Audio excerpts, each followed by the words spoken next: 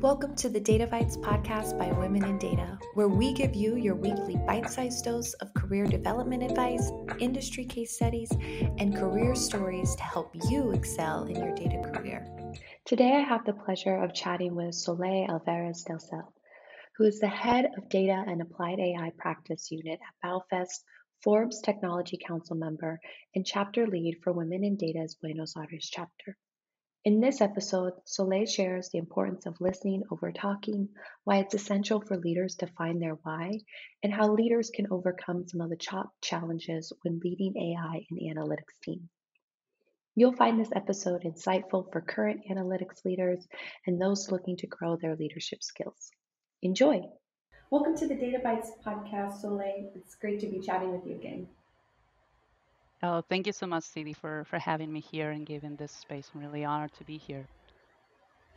So you had a really rich career in analytics, 15 years at IBM. You started as a SQL developer in a data warehouse project, and now you're the head of a data and applied AI practice. I'd love to know if there were some pivotal experiences along your journey that shaped your thinking to help you get to where you are today in your career journey. Oh, yeah, that is a lot of time. Yeah, definitely. I often reflect on my career and I definitely realize how lucky I've been. So there's certainly been some pivotal moments, like you said. But I think the reason I was so lucky is that I got really great leaders right there, maybe believing in that I could do something else before even I realized it myself, and they were there to advise me, encourage me, support me in every way, and I was even luckier, to have. I think I could count like half of my leaders around my career that were powerful executive women. So I was even happy in that regard. So today I've been like 18 years in the business with data, and I feel that I owe it to my teams to provide some of that experience, to really be that person that they can come to, or that person that will tell them, hey, this is a good path for you, or this is what I see about you. So if anything has been shaped in my career, it's about how I can give back some of that I had, because it was actually not really lucky. It was really having the right people on my corner. And well, some of them they're still there, so I keep relations with some of them. And whenever I still have to make a pivotal change in my career, I know there are a couple of them that I can still talk to, and it really feels great to have, like I said, someone in your corner that will advise you and really wish you the best. So it's something that I really want to provide from my role today. So we know that people usually leave jobs because of who their manager is, right? And so you're talking on the positive side. You had great managers, leaders, people in your corner. Those helped you stay and excel. And we see on the contrary, if you don't have that, you typically leave that job. So do you have any advice for people on how to find those key people in their corner? I know, on social media these days we see a lot of like green flag, red flag. Like, what's a green flag for having the right leader or the right manager? And what's a red flag that, hey, maybe there's another environment that you can thrive in a little bit better? That's a very interesting question. You know, I've read not a while ago something that really shocked me about leadership, because it was, in a way, like you said, the negative way maybe of leadership, that is about that leaders are not there just to be nice people. It's just to get your people a level of discomfort that they can handle so that they can move on. So just like a parent, I'm a mom, so I take it really that to my heart. It's a way of really helping people. It's not about saying yes all the time or saying what people wants to listen. So sometimes leaders have like that burden not to be nice to people. So my advice there would be careful of what you sense is a red flag, because it takes two to tango. It's not just about the leader. It really might be an experience for you to bring something out to handle the situation, and see, even from a bad leaders, you can still walk out being a better professional.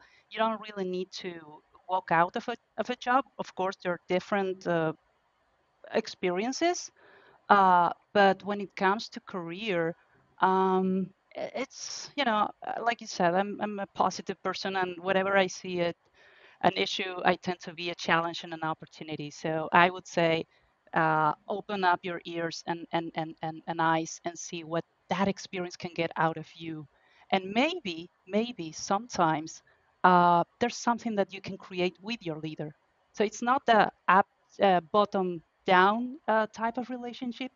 Like I said, it's a two-way type of relationship. So uh, I will be careful about what is really a red flag or a green flag in terms of leadership. Maybe we make a new flag. It's an orange flag, which means it's a growth flag, right? Like, hey, there's an opportunity Correct. here. I love it. Absolutely. Yeah, absolutely. Growth mindset. Absolutely. So, from a leader's perspective, what do you see as some of the core skills AI leaders need to have today that are really just fundamental to leading and enabling really effective teams in analytics and AI? Hmm. Well, first of all, let me dig a bit into what makes an AI project different. So I come, like you said, from the classical, traditional BI data warehousing school, the Inman, the Kimball models, all of that. And our biggest hope in those projects is, and note that I'm using the present tense here, is to create a set of curated data to support decision making. So there have been variations over time, but definitely this is the core. Someone looking at the screen to a beautiful self-explained dashboard and understanding what is really driving change in the business to act consequently.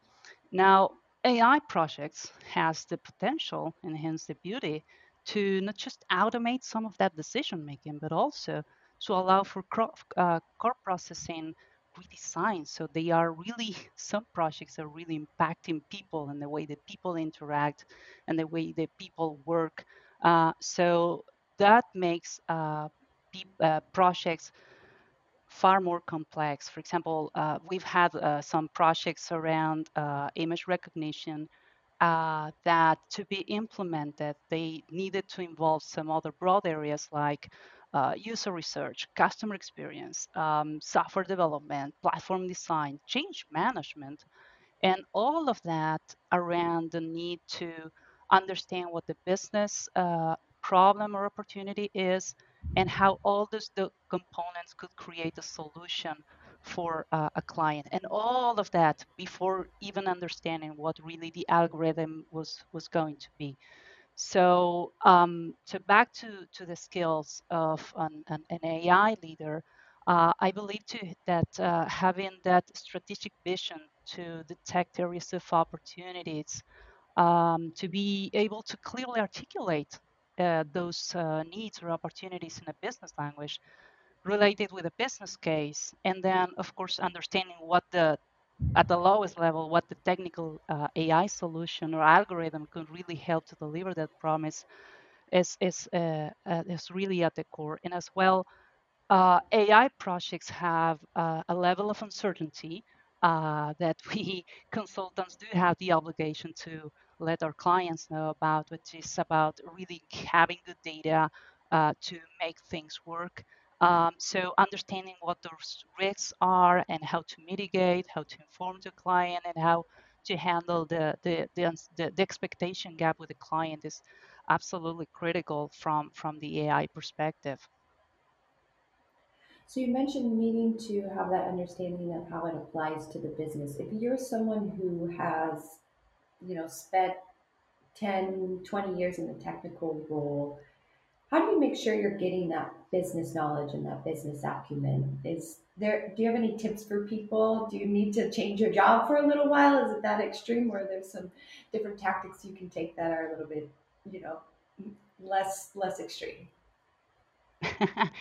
Well, I think, well, first of all, from the consultancy perspective, there's a saying that we consultants have uh, 2 ears and one mouth, right? So it's always about listening. It's always about listening. I don't believe when someone says, well, clients don't know what they want. They really do. Maybe you're not talking to the right person or with the right level of responsibility on a project. So back to the other point, it's always staying alert to those situations as well. But also, like everything, be prepared, right? It's like about reading about what an industry, uh, what are their core processes, main KPIs, and understand how they relate to driving revenue or optimizing costs, and try to understand. I mean, we data people know better to read data and numbers and understand what's the 2080. So what is really what is going to really impact a business, a company within a specific industry. So my advice there is to get involved into the business KPIs for starters as possible to understand how those relate to each other and how you can provide value. So the greatest conversations with a client is when they ask you for something and then you say, have you considered this? And you will be amazed to see the reaction of the client, because then a dialogue, again, a bidirectional dialogue can really occur and great things can happen there. Yeah, I think these are great principles because whether you work in consulting or you work in the business, if you're in a technical role, you usually have business partners, right? And so even taking a consultant type of approach within the business works. So I love that analogy of 2 ears, one mouth. We all have 2 ears and one mouth. I think we forget we have double for a reason. So I think that's a really great reminder for all of us. Absolutely, absolutely. So this environment is rapidly changing. Within AI and analytics, we continue to advance on technology and new methods. And at the same time, our business environment is changing, right? The pandemic had a huge effect on businesses, and change is the thing that is constant. With all these factors coming together, what are some of the top challenges you see leaders facing leading AI and data teams today? Hmm.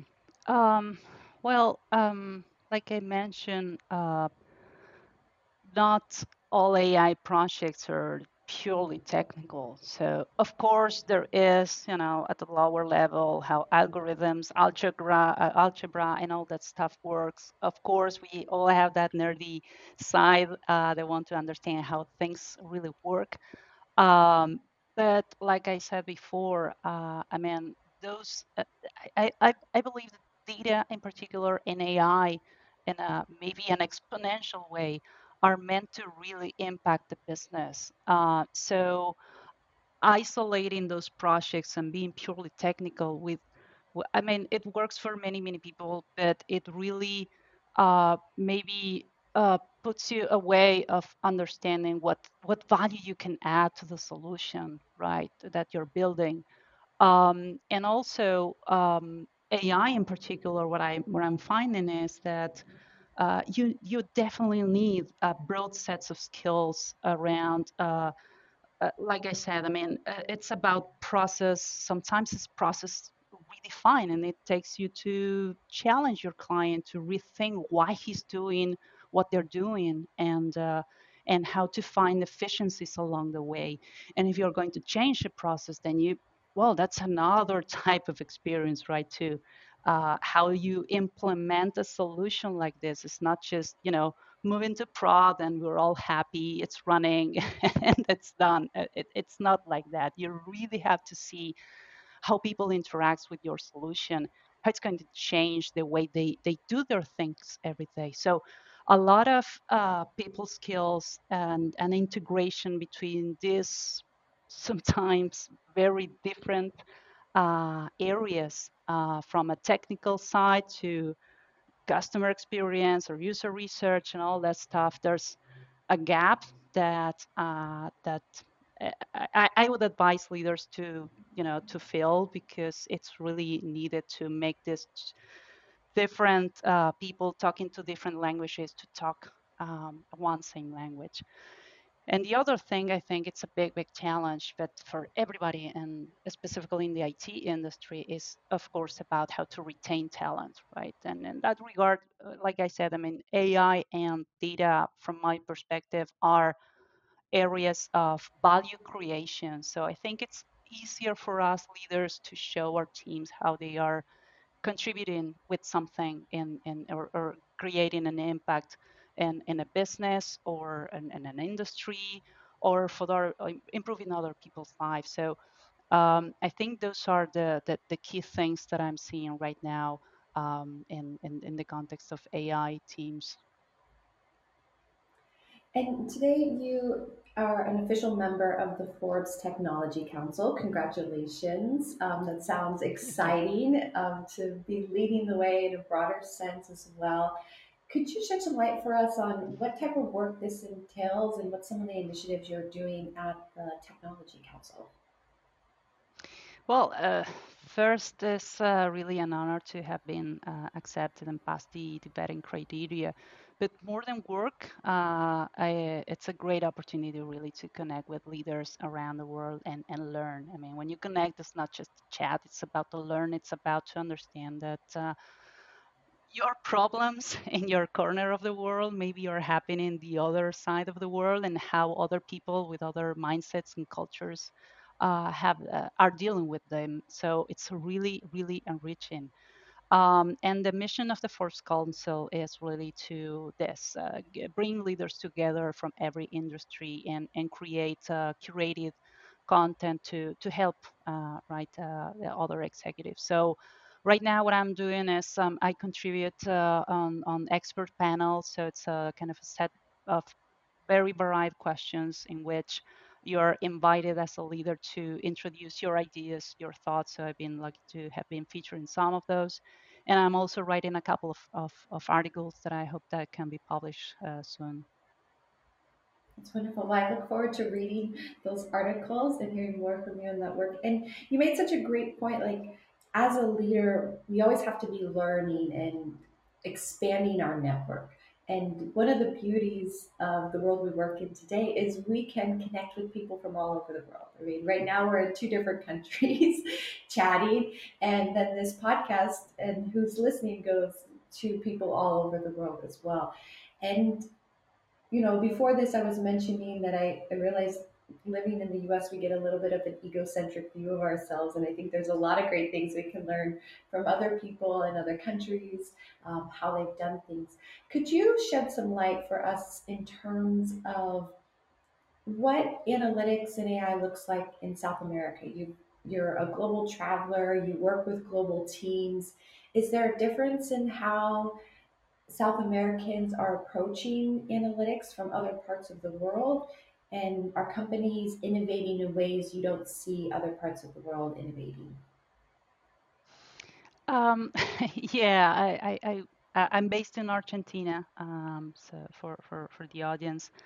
And yeah, I've been lucky to have worked in the past and now with people from other countries. Some are in South America, in Europe, or even in the US. And it's funny because when it comes to what I call classical BI, data warehousing, and how to store your data, I think that's kind of a global issue. I mean, the same problems occur everywhere. Silos of information, people not trusting what data they see. So, in terms of analytics, I would say that the performance is pretty much the same. So, and we see it right in the blogs and the social networks and all the publishing that is about these debates about data warehouse versus data lake, or it's data lake house, data mesh. So there's always something new from the marketing perspective to solve all of our problems and really provide our users with a sound data quality product. So I would say they're pretty much the same challenges in terms of analytics and BI, in terms of MBI, and in terms of AI. Um, I think there's still room to grow everywhere, and I think some realities in specific countries can really help other solutions really to evolve. For example, uh, when I was learning about the solution with a partner about uh, checking the quality of containers at the docks, um, that solution was interesting in Canada, not not very useful in Seattle in the US because that was not a business problem for them at the moment. They had an interest in Peru to understand how they could implement that, but it was not really in the top of priorities of the company at the moment. But then I learned, for example, that in Japan, there is a 2030 initiative to actually digitalize all the operations in the ports and docks in Japan. And the reason for it is because new generations don't want to take up that kind of work. So I think that what might change in the different geographies in this very much globalized world is how cultures are really reacting and what really the business problem is. Because the solution, interestingly, is the same, right? It was the same solution. They were interested, like I said, in Canada and Spain and in Amsterdam, but maybe not in the US. And for Japan, it was absolutely mandatory. So it's really amazing how to the same solution can be really something important in one place and not in the other. But yeah, I think in this very much globalized world, I think all solutions are there. It's a matter of priorities really on local economies, the volume of the data, and those kind of things. And that's really such a beauty of working with data is it is a common language. Like math is a common language between cultures and music is. I'd even go so much to argue now that today we live in a world where data is a common language. So that fundamental, as you mentioned, the technology and the solutions, it stays the same. Maybe the problem and how we apply it changes in different geographies, but we all have a common language that we can communicate with, which is really beautiful. Absolutely. And it goes really in line with 2 ears, one mouth, right? It's really listening and understanding what is the problem you're trying to solve. So it's not, like having a hammer and everything looks like a nail. So it takes a bit more openness and open-mindedness to understand what is really working and could be working.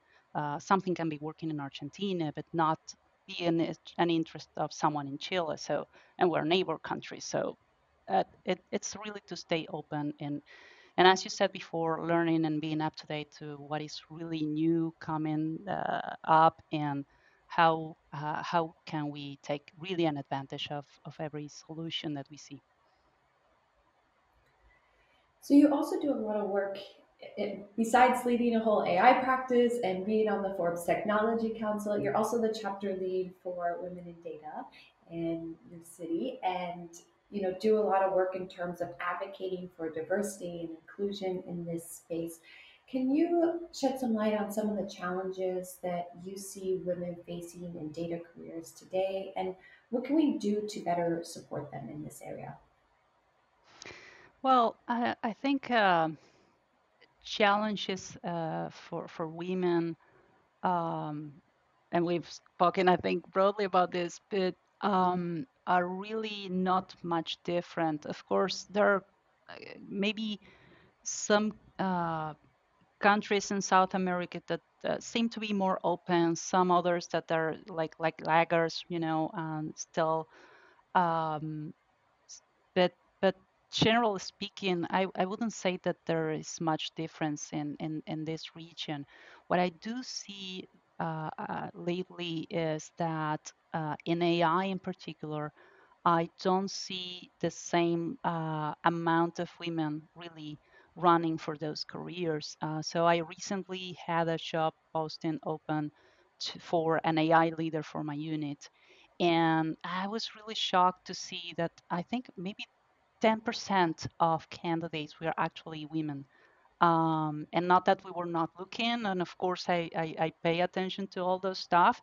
So just imagine, I mean, I've interviewed, I don't know, maybe 30 people and for the role, and maybe three of them were really women that had the knowledge and the skills to in the AI area. In the BI side, I think that for some reason I even had like a 40% or so ratio of women in my team, and not for any particular reason. They just were there. So what I find is that closer to the business, mostly around reporting, is where you find maybe women can relate more into the analytics or the analyst work.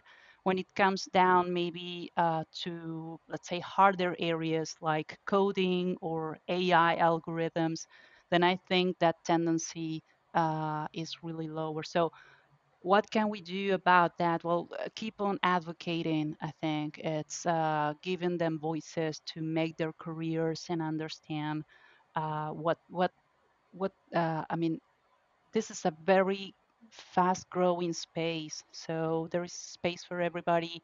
And these careers, I think, can be really life changing for many people. So just welcome everybody and trying to help them to with resources and advocating like we do in Women in Data. It's kind of the way to help to bring more women to the teams.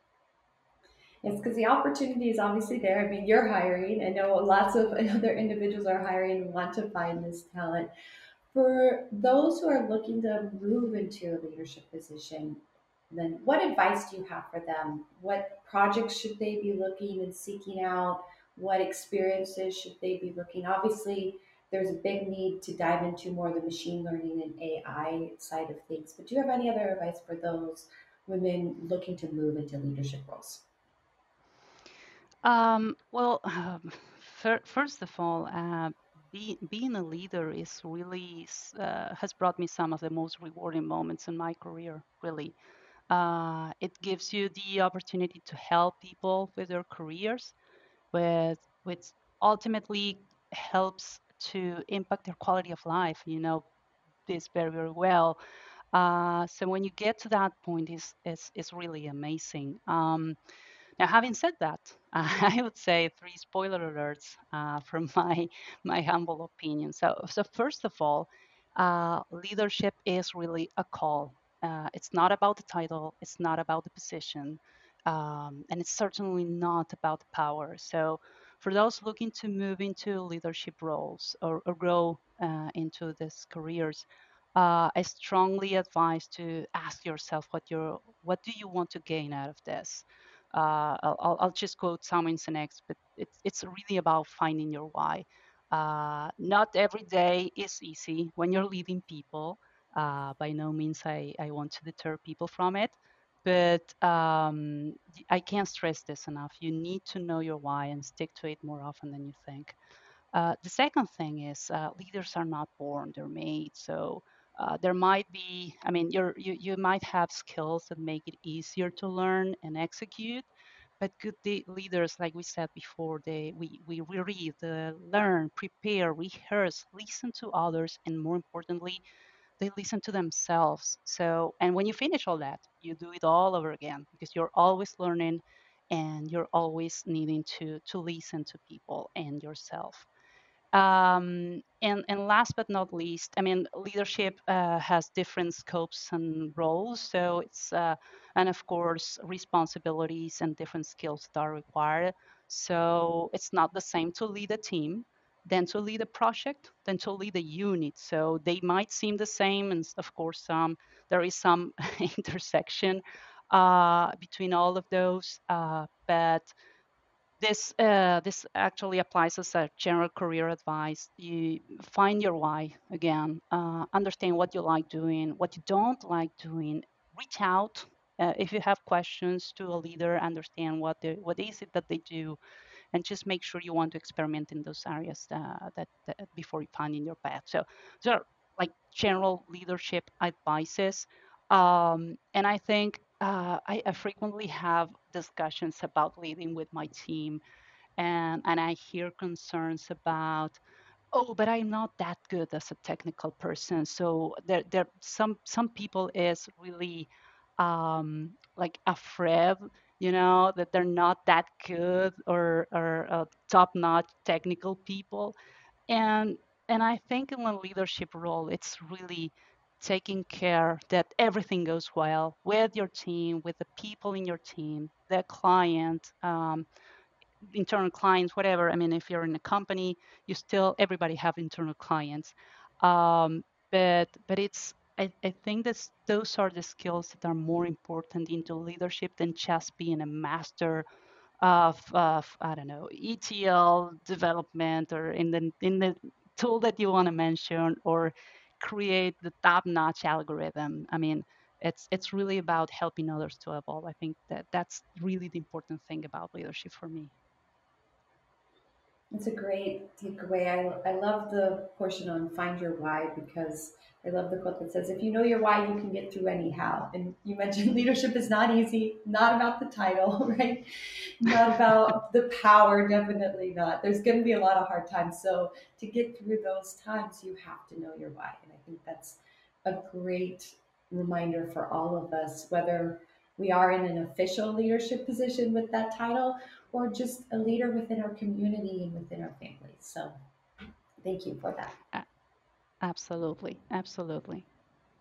So we've covered a lot of ground today, but I would love to get into the fun portion of the interview and dive into some rapid fire questions. Are you ready for some rapid fire questions? Sure, fire All away. right. So what song do you currently have on repeat? Oh, right now and for a couple of weeks, it's been The Nights by Avicii. My son picked this one. I don't know from where really, but we get the habit of singing along in the car while I drive him to school and stuff. And it's a really energizing song. If you don't believe me, you have to try it 7:30 a.m. in the Monday morning while you drive the kid to school, and your week is going to be very different. And also, I really like this song because it contains probably the best advice that I would like to leave my son with, which is live a life you will remember. So it's I get very emotional when we share this with my son. So it's really nice. That's beautiful. Favorite place you have traveled? Oh, I've traveled quite a lot. Travel is one of my passions. I'm taking it back slowly after pandemics. But my favorite place is really Florence in Italy. I just love the architecture, what it represents as the heart of Renaissance. The Duomo at dawn or sunset and Piazzale Michelangelo are probably the most magical experiences that I've had. So I absolutely recommend Florence. Great, putting it on the list. Happiness is Well, probably a cliche, really, but it's about being present and enjoying the moment. It's not much more than that, not just carrying the past or looking forward too much to the future. It's just a here and now, what you have, what you don't have, and being just fulfilled the same with what you have or don't. in the next 5 years, I hope to. Huh. Well, I just said I'm not a very future type of person, but I hope to just keep simple. I mean, keep on believing in what I do, and although that's kind of a lifetime hope, actually, but just keeping that mindset, I think it's good enough for me. And last but not least, to me, curiosity is. Well, it's definitely the fuel to move, to explore, to grow, to listen, to learn. It's really what moves. Uh, I, I wish everybody, but definitely someone in the data space. We've said before, it's really mandatory. So it's really the fuel. Thank you so much for all your insights and sharing your experiences with us. I know this will be an episode I'll come back to many times for leadership advice, and just really appreciate your thoughtfulness and your compassion in the way that you lead. So thank you so much for taking the time to come on and chat with us today. Oh, thank you, Sadie, for having me here. It's been an honor and always a pleasure to talk to you. So thank you so much. And thank you, listeners. We hope that you keep learning and stay curious, and we will chat with you again soon.